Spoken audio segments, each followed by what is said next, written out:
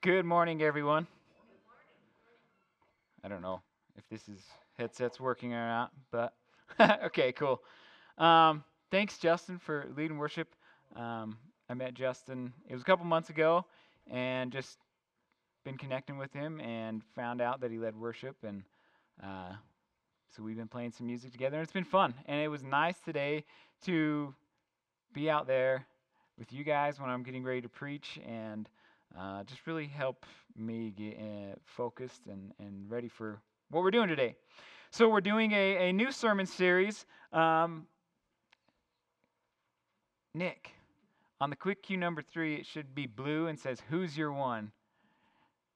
If you'll pull that up, if not. But it's called Who's Your One? And if you've been following on the Facebook page, I told Chris he's been killing it on the Facebook posts.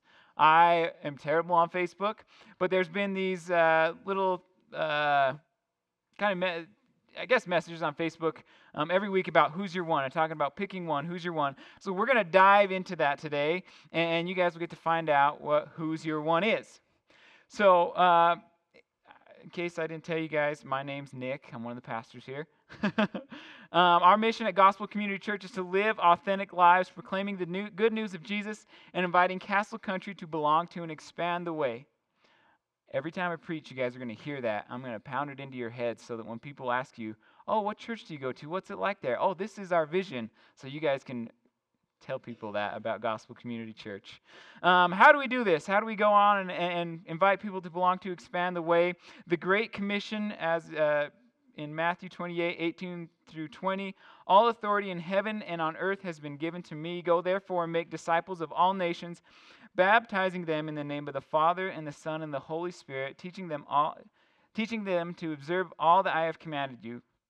And behold, I am with you always to the end of age." And we sum this up in a neat little phrase called know, grow, go. Know Jesus, grow in Jesus, and go share the hope found in Jesus. So we're going to do a little bit of word association here with you guys. And I'm gonna ask you, I'm gonna say a word, and you guys tell me what comes to mind. If you want to say it out loud, feel free to. Some of them you might not want to say out loud. And so we're going to start off with something that's a little local, a word. When I say that, well, this is 2 words actually, sorry. Coal miner. Now, what comes to mind when I say the word coal miner?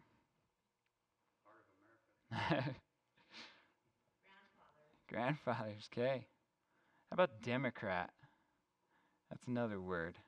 What comes to mind? What about Republican? We're starting to get a lot of shouts out. What about Republican? Coal miners. What about the word vegan? What comes to mind when I say vegan? Boy, what about meathead? Do you guys know what a meathead is? Where's Zach? No.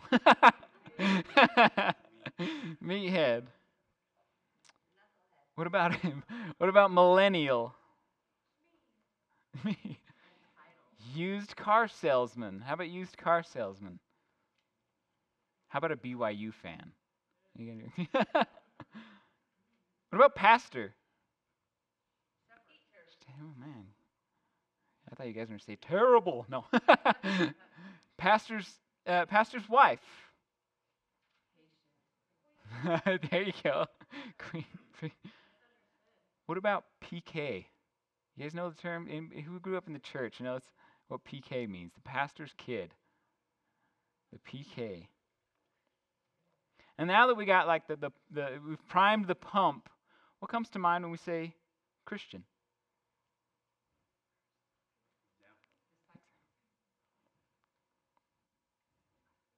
So there's a theologian, his name's Andy Stanley, and he says if you ask 10 Christians, or ask 10 people, what comes to mind when say Christian, you're going to get probably 9 different answers. Most people on the street, if asked, probably consider themselves Christians. But oftentimes you'll hear the words, yes, but.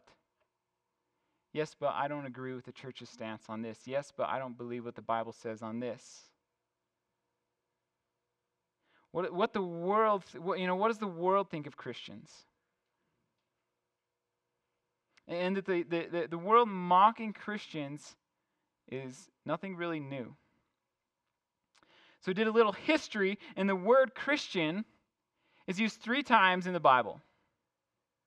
And when it's first introduced, it was almost like a way of mocking and insulting followers of Jesus.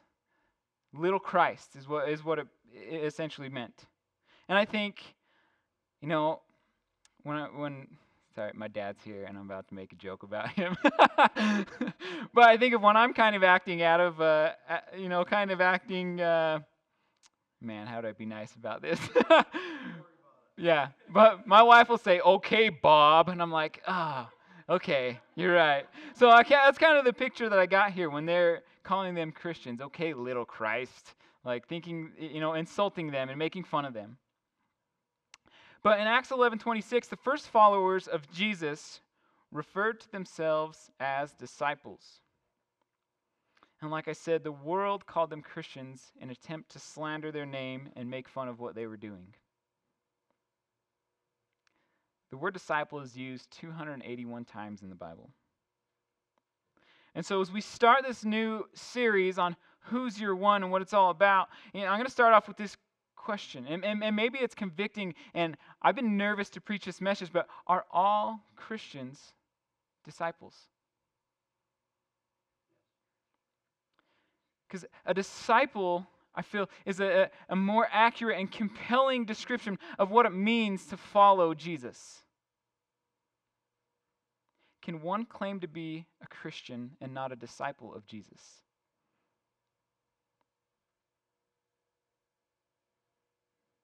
And we're gonna dive into that. And here's what I'm not saying. I'm not saying that we're going to start, instead of calling ourselves Christians, we should be calling ourselves disciples. But the word disciple is going to describe what it means for us to be a Christian. That the word Christian kind of obscures the fact that people claim to be Christians and are not actually disciples. Let's open up our Bibles, and we're going to read from Matthew chapter 4, 18 through 20.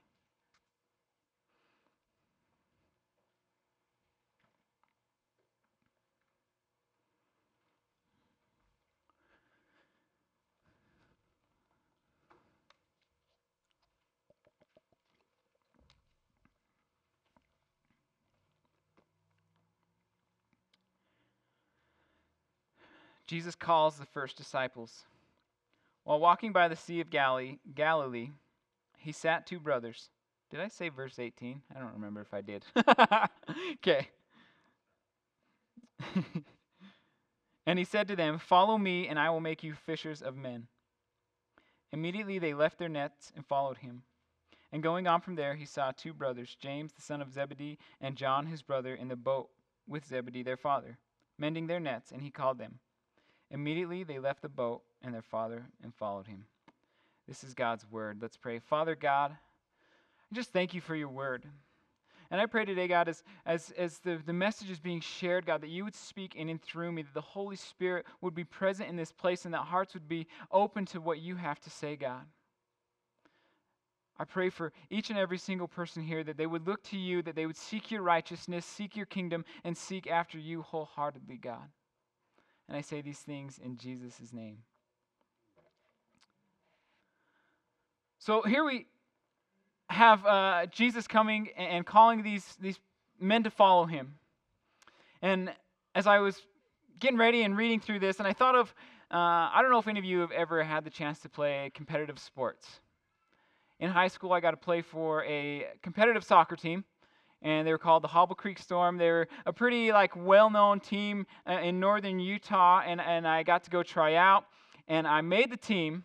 But there were so many kids that tried out. There was an A team and a B team. Now the A team, they were the guys that grew up. They all played soccer together their whole lives. They just knew how the team worked. They knew what moves each other was making. They just gelled well as a team. That was the A team. And then the B team was all these kids that came from all over the state, and they made up this other team. I didn't know. I knew one kid there. Me and him traveled from here and went up there. And we were like the misfits. We didn't quite have it all together like the A team, but we still would, when we'd have practice, we would all play together. The A team and the B team would practice together. And the A team were like the guys that were naturally athletic. They didn't have to work real hard. They had the skills and the abilities. And the B team, we were the ones huffing and puffing as we're running drills and we're screwing the drills up. And so that was the B team. That was us over here. But I remember going out and trying out and seeing the A team and being a little discouraged to be on that B team because I thought I was good enough to be on the A team. And when we would practice and play, the A team, we'd go to tournaments, and the A team was usually in like the top 3. And the B team, we would, just kind of get by. And I remember there was one tournament, though, that we played, and the A team and the B team had to play each other. We ended up in the same bracket, and we ended up having to play each other. And it was like something happened that day, and the B team was on point. And we ended up beating the A team, and they had to go in the losers bracket for the tournament, and we were so ecstatic. But after that, we lost out. We were done. And the A team went on further than we did. But it was so neat and so nice to be able to beat that A team for once. And if you're wondering why I'm talking about this, this is the image that I got as Jesus went and picked these 4 men to follow him. The B team. See, all Hebrew boys went to Torah school at the age of 5. And they would study the Torah. And by the age of 10, these young boys knew the Torah, and the best ones went on to study the remainder of the Old Testament. The top of the class, all the 4.0 students, 3.5 students, the 2.0 students where I was, they went home. The rest returned home to work in their family business. So these 10-year-olds would go on and study the Old Testament some more. And by around the age of 17, if you wanted to go on and make a career out of these religious studies, your next step was to find a rabbi. You go on and you'd find a rabbi that you admire, and you would apply to become one of his disciples. And part of the application process is you'd find this rabbi, and you would go and sit at his feet. That was your request to learn, that you wanted to be a disciple of this rabbi.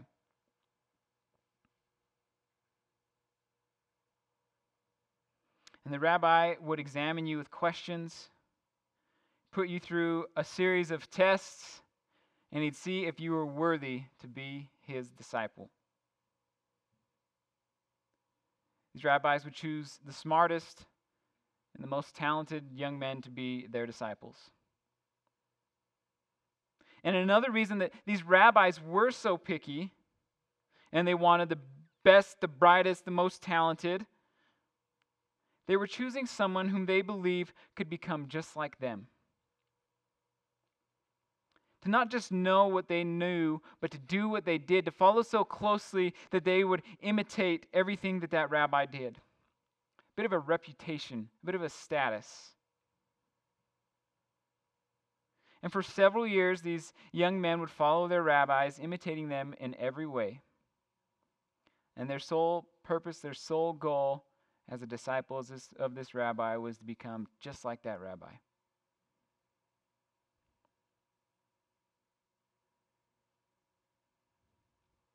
But here's kind of the first point I'm going to make. Jesus doesn't choose the best. Jesus doesn't choose the best. He chooses the most willing. When I looked at this, I see Jesus picking the B team. They weren't the best of the best. They were running the family businesses. These were fishermen. These were the guys showing that they didn't excel in the religious studies. This rabbi, Jesus, he chose them. These were fishermen. They had no potential to everybody else. And when I thought of that, in our area, we often think of that's the coal miner.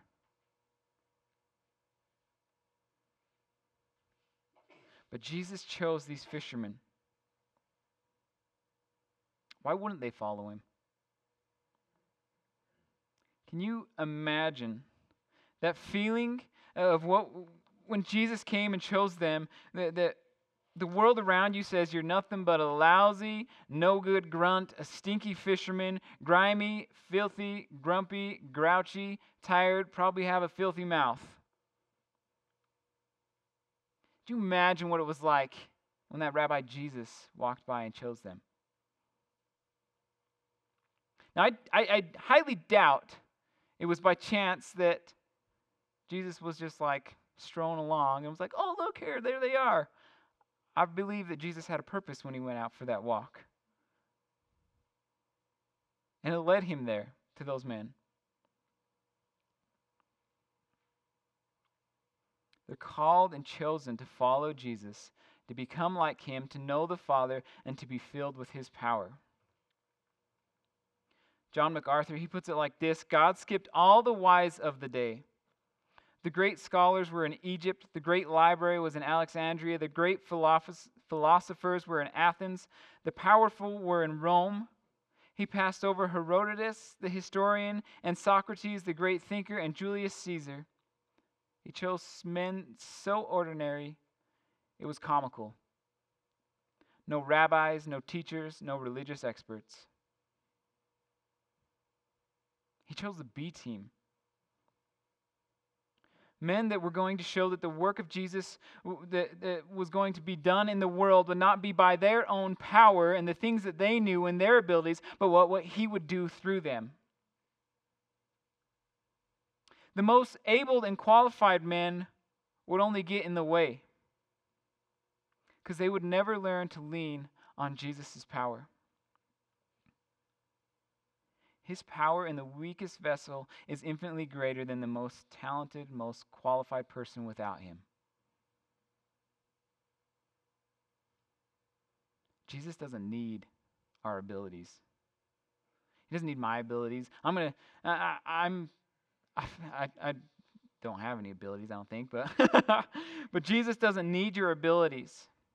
He wants to use each and every one of us, and he wants our availability. Have you made yourself available?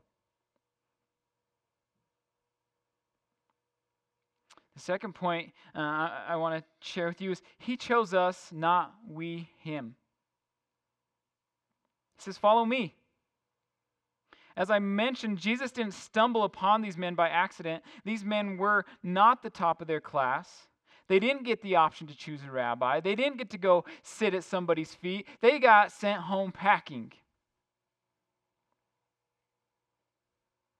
They got sent back to their boats, back to their parents to be fishermen. But Jesus, doing everything upside down and backwards that he does, the religious leaders were having everyone believe what the Messiah was looking like, he came seeking them the other way around. Those men did not have to go sit at Jesus' feet for Jesus to choose them. He came seeking them. Amen.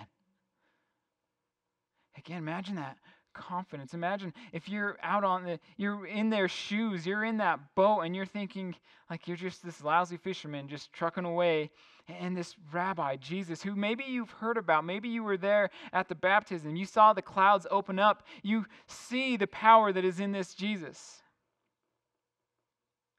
And imagine what they felt that day when Jesus chose them.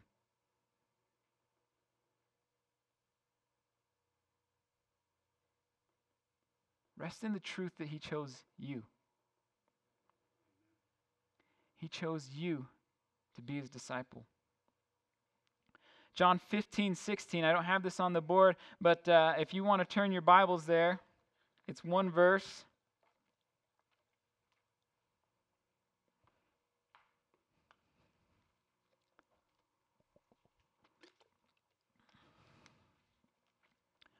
Oh, that's my cable. John 15:16 says, this is the words of Jesus. You did not choose me, but I chose you and appointed you that you should go and bear fruit, and that your fruit should abide, so that whatever you ask in the Father in my name, he may give it to you. He chose you to be his disciple, and I like what he says, to go and bear fruit. And not only that, but fruit that should abide, fruit that should be long lasting. The third point, our primary calling is to be with him. I was listening to a sermon to help me get prepared for this message, and he was talking about the words, follow me. And the original text, it says, lehach hadai. That's what follow me is. And it's like, man, that sounds lehach hadai. Like, ooh. It's almost like Mufasa. Lehach hadai. Follow me. And I completely read that picture like when you see the movies, when Jesus comes and sees the men on the boat, and he's got his white robes on and the blue sash going across, and he's got the long, beautiful, almost as beautiful hair as mine. No. But he's got the long, beautiful hair, and he, follow me. Like, this is rugged Jesus. Like, so Jesus didn't call them into an assignment. His primary calling is to be with him. You know, it's easy, especially as a pastor, like I get on and read all these different blogs. It's like 7 ways to make a disciple, 7 ways to do this, 5 things you should do in your worship service today. Jesus didn't come with some kind of assignment or a list. He didn't lay out a 7-step plan of what it was going to look like to follow him. They didn't know what they were going to do. He comes walking along and tells them to follow me, to be like him. To be like him, you need to know him. To know him, you've got to spend time with him. To spend time with him means you soak in every word that flows out of his mouth. You get in his word. Spend time with him.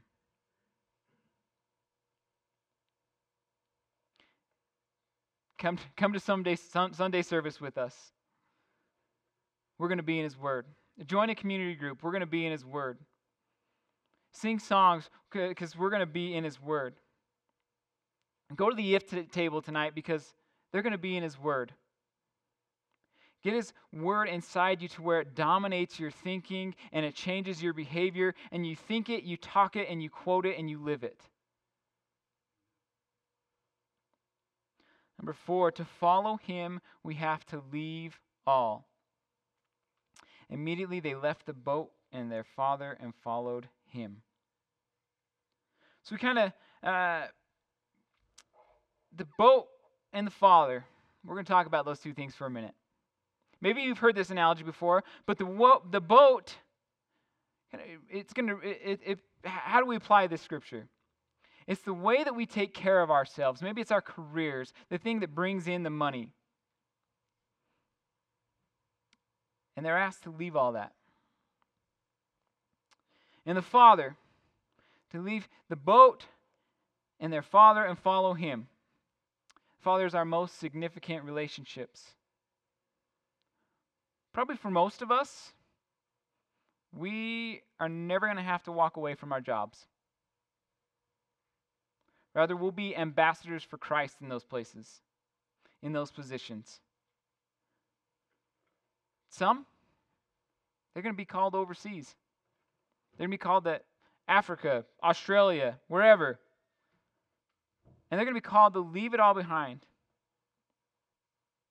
5 years ago, I was hoping Sam would be here, but she's not. But Sam, we sent her out as a part of a church plant. She left everything behind, her job and everything, for carrying out the call to go make disciples, and she left it all behind. She jumped out of the boat where it was comfortable. And again, most of us will never lose those most significant relationships when we become followers of Christ. Those closest to us just might think it's our new thing we're doing. Always on this kick, religious kick. How many of you guys have heard that? But this really happens. There's a young gal, she used to come here, and she placed her faith in Christ, and immediately her family was ready to walk away from the relationship with her. Her family were atheists. They didn't believe in Christ. They didn't believe in Jesus. They didn't believe in God. And to this day, they still don't talk to her. We had another guy here that he started coming in. When he placed his faith in Christ, his wife wanted no part of it. She left him, took the kids. And the enemy prowls on situations like this because his faith was broken. But these things, we really will lose some significant relationships. And that for most of us, there's just going to be moments of our lives where we've got to hold, which holds a greater sway over our lives, Jesus or the world. That's what it's going to look like for most of us.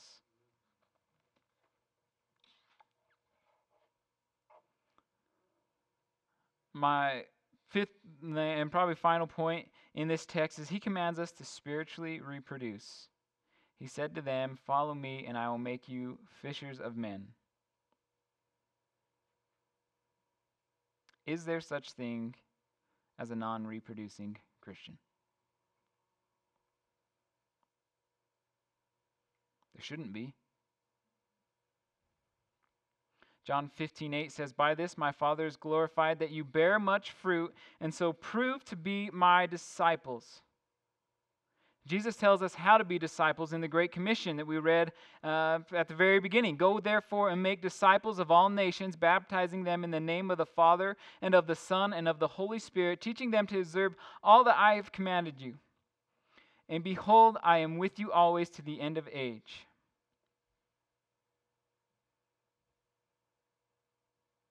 Shouldn't be Christians that are non-reproducing.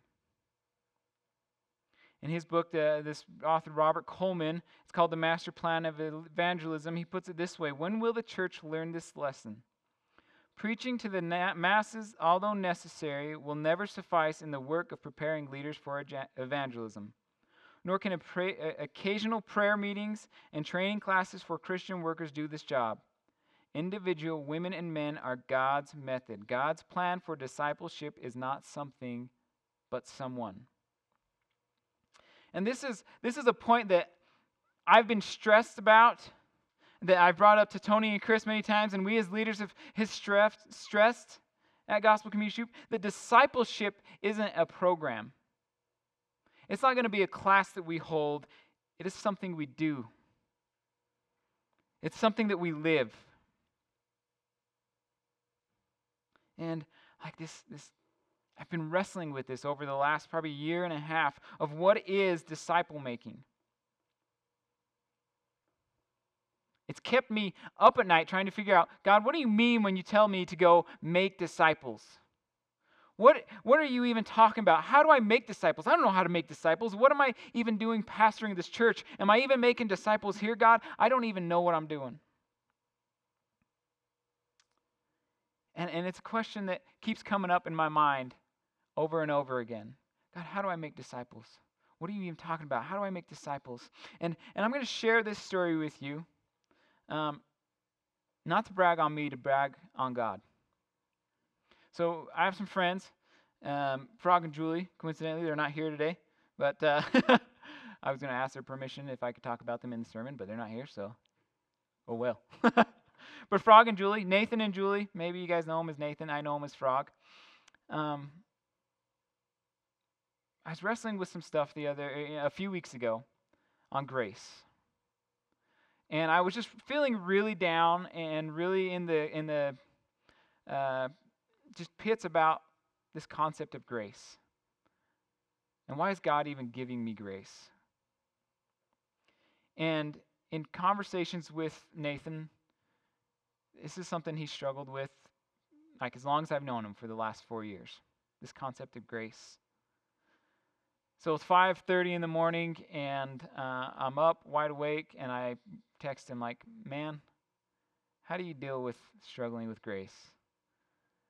And he starts texting me back, all these things, and I'm still struggling. Later that night, um, get the kids to bed, and it's like 9 o'clock at night, and I see my phone ringing, and it's Frog. And I'm just like, man, if you guys haven't met Frog or know Frog or Nathan, whatever you want to call him, that kid can talk. He can talk. And him and I can talk for hours. Literally, he was, when he was working at the mine, he was working weekends. I took him down and back to Durango with me for work. 13-hour road trip. I downloaded podcasts and music. We talked for 13 hours. There was not a dull moment in that truck when me and Frog went down and back. But he's asking me how I'm doing, how come I'm struggling, what's going on, and he starts speaking about the gift of grace and what a gift it is. And man, I'm sitting on the phone, and it hits me. God's like, that's how you make a disciple. I'm like, what? What happened? What'd I miss? And I got off the phone, and I just started reflecting on the last 4 years. I met Frog up at the mine. He was in the warehouse. We had a mutual friend. I asked him, I said, hey, your voice sounds familiar. Do you know so-and-so? And he puffs his chest up. Yeah, he's my best friend. Why? I'm like, well, he's one of my best friends. And it was like, if you guys have seen the movie Step Brothers, it's like that moment. Did we just become best friends? It's like, so we just had this this moment. And ever since then, the Baines, that's their last name, they spend a lot of time at our house. I bet you we have them over 2 to 3 times a month, if not more. My wife sees Julie almost every day. They go to the gym together, and it's become one of Jessica's best friends, and she got to baptize her. And that's when it clicked, like, making disciples. What did Jesus do? He spent some time with those people.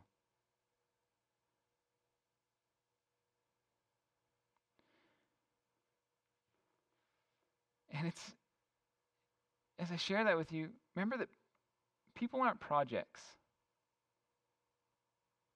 You don't spend time with somebody because they're a project.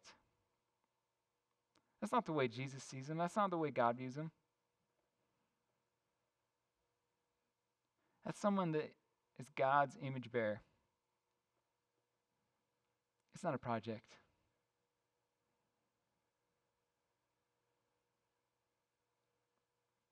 God wants to use you. You are going to be God's method. He's got it all planned out already. But you're God's method. Don't let that intimidate you. Disciple making is as simple as teaching someone to follow Jesus as you follow Jesus through the power of the Holy Spirit.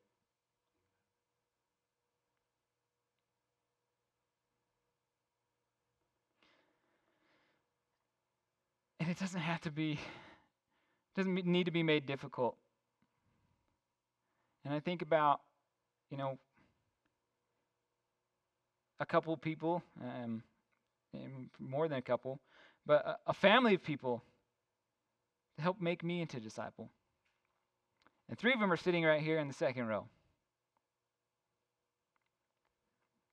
The time that you guys have spent with my family, it's just amazing. And when I think of disciple making, I look at the example you guys were to me and my family. When we started our community group, I looked to how Dave and Deb did things. They fed people. They loved on people. And not only me, like I look at other people that have come out of their community group. Mike Nichols, I've never heard you complain about anything, man. And they didn't make it difficult. It wasn't a program. They didn't view any of us as projects. And they've always been quick to point us to Jesus, to the gospel, to the things that were done on this cross. And I'm thankful for that. And that's the heart of what this Who's Your One is. So I'm gonna invite in a minute to have Pastor Tony and Jen come up and hand out these bookmarks. So these bookmarks on there say, "Who's your one?"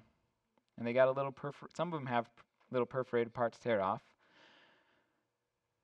But I want you to spend some time this week praying over who's one person that you would like to see come to faith. Who is one person that you'd like to see have a relationship with Jesus? Now, you don't have to have an answer right away. I thought I had mine, and just discussing it with my wife, I've already been rethinking who my one is. So we're going to take some time this week as a church, and we're going to pray over who's your one. Imagine if each and every one of us focused on one person, loving that person with some intentionality to point them to Christ. Who's your one? Are you a disciple of Jesus? Are you a Christian? Are you a disciple? If you can't answer that, if you're struggling to answer that, maybe you're someone's one. Maybe you're the one that someone's been praying for. So, Tony, if you'll come up, you and Jen, if you'll hand out the bookmarks here. The perforated part, if you guys, you don't have to write first and last names, but bring this back next week, and we'll drop it in the box. And that way, us as leadership can also be praying for these people. And it's just a way to really just focus our attention as a church and pray for our city, pray for our loved ones and those around us. Here. Sorry. And I handed them all out. And I still had a point to make. So on this, you'll notice, so starting next Sunday, we as a church, it has day 1, day 2, all through day 30. So we're going to spend the next 4 weeks, because this is week 1, it's a 5-week sermon series. Next 4 weeks, there's a scripture there, and then you're going to pray along for that person every single day for the next 30 days, starting next Sunday, and we're going to do it as a church. In your community groups, if you guys want to spend time praying for each of your one, feel free to do it. We're going to do it in ours. And then if you've got the Bible app, anybody have the Bible app? You got the Bible app. If you got the Bible app and you search Who's Your One, there's the 30-day reading plan and some prayers to help you go along with it. So we're going to spend time praying for our loved ones. Not as projects, but as people made in the image of God. If you have any questions on this, feel free to grab me, Pastor Tony, Chris, trying to think, my wife, she knows a lot about it, Jen. But let's pray for our loved ones. Join me in prayer now. Father God, I thank you for your amazing grace. I thank you for just some resources and the tools that you give us, God, to do things like this as a church. That you would help us to be not shy, to give us boldness and courage, God, to go out and share your gospel, to share life with those ones around us. I pray, God, that whatever we have in our minds about what disciple making looks like, God, I just pray that you would take just all those things away and that we would just look to your word and look to you, God, and what it means to be a disciple of Jesus. I pray for those people that maybe they already have that one in mind, God, that you would just make it firm in their mind and to know that that's the person there to choose. And I pray for those that are still struggling with that, God, for discernment in them, that the Holy Spirit would fill them up and they would know, God, exactly who you're calling them to pray for. Our prayers work because we have a big God. And I just thank you for your amazing grace, for the work that was done on the cross, that you came, you left your throne, your perfect life, and you laid it all down. for us. And we have that message, God, to go share. We want to point people to the hope found in Jesus. And we say these things in Jesus' name. Amen.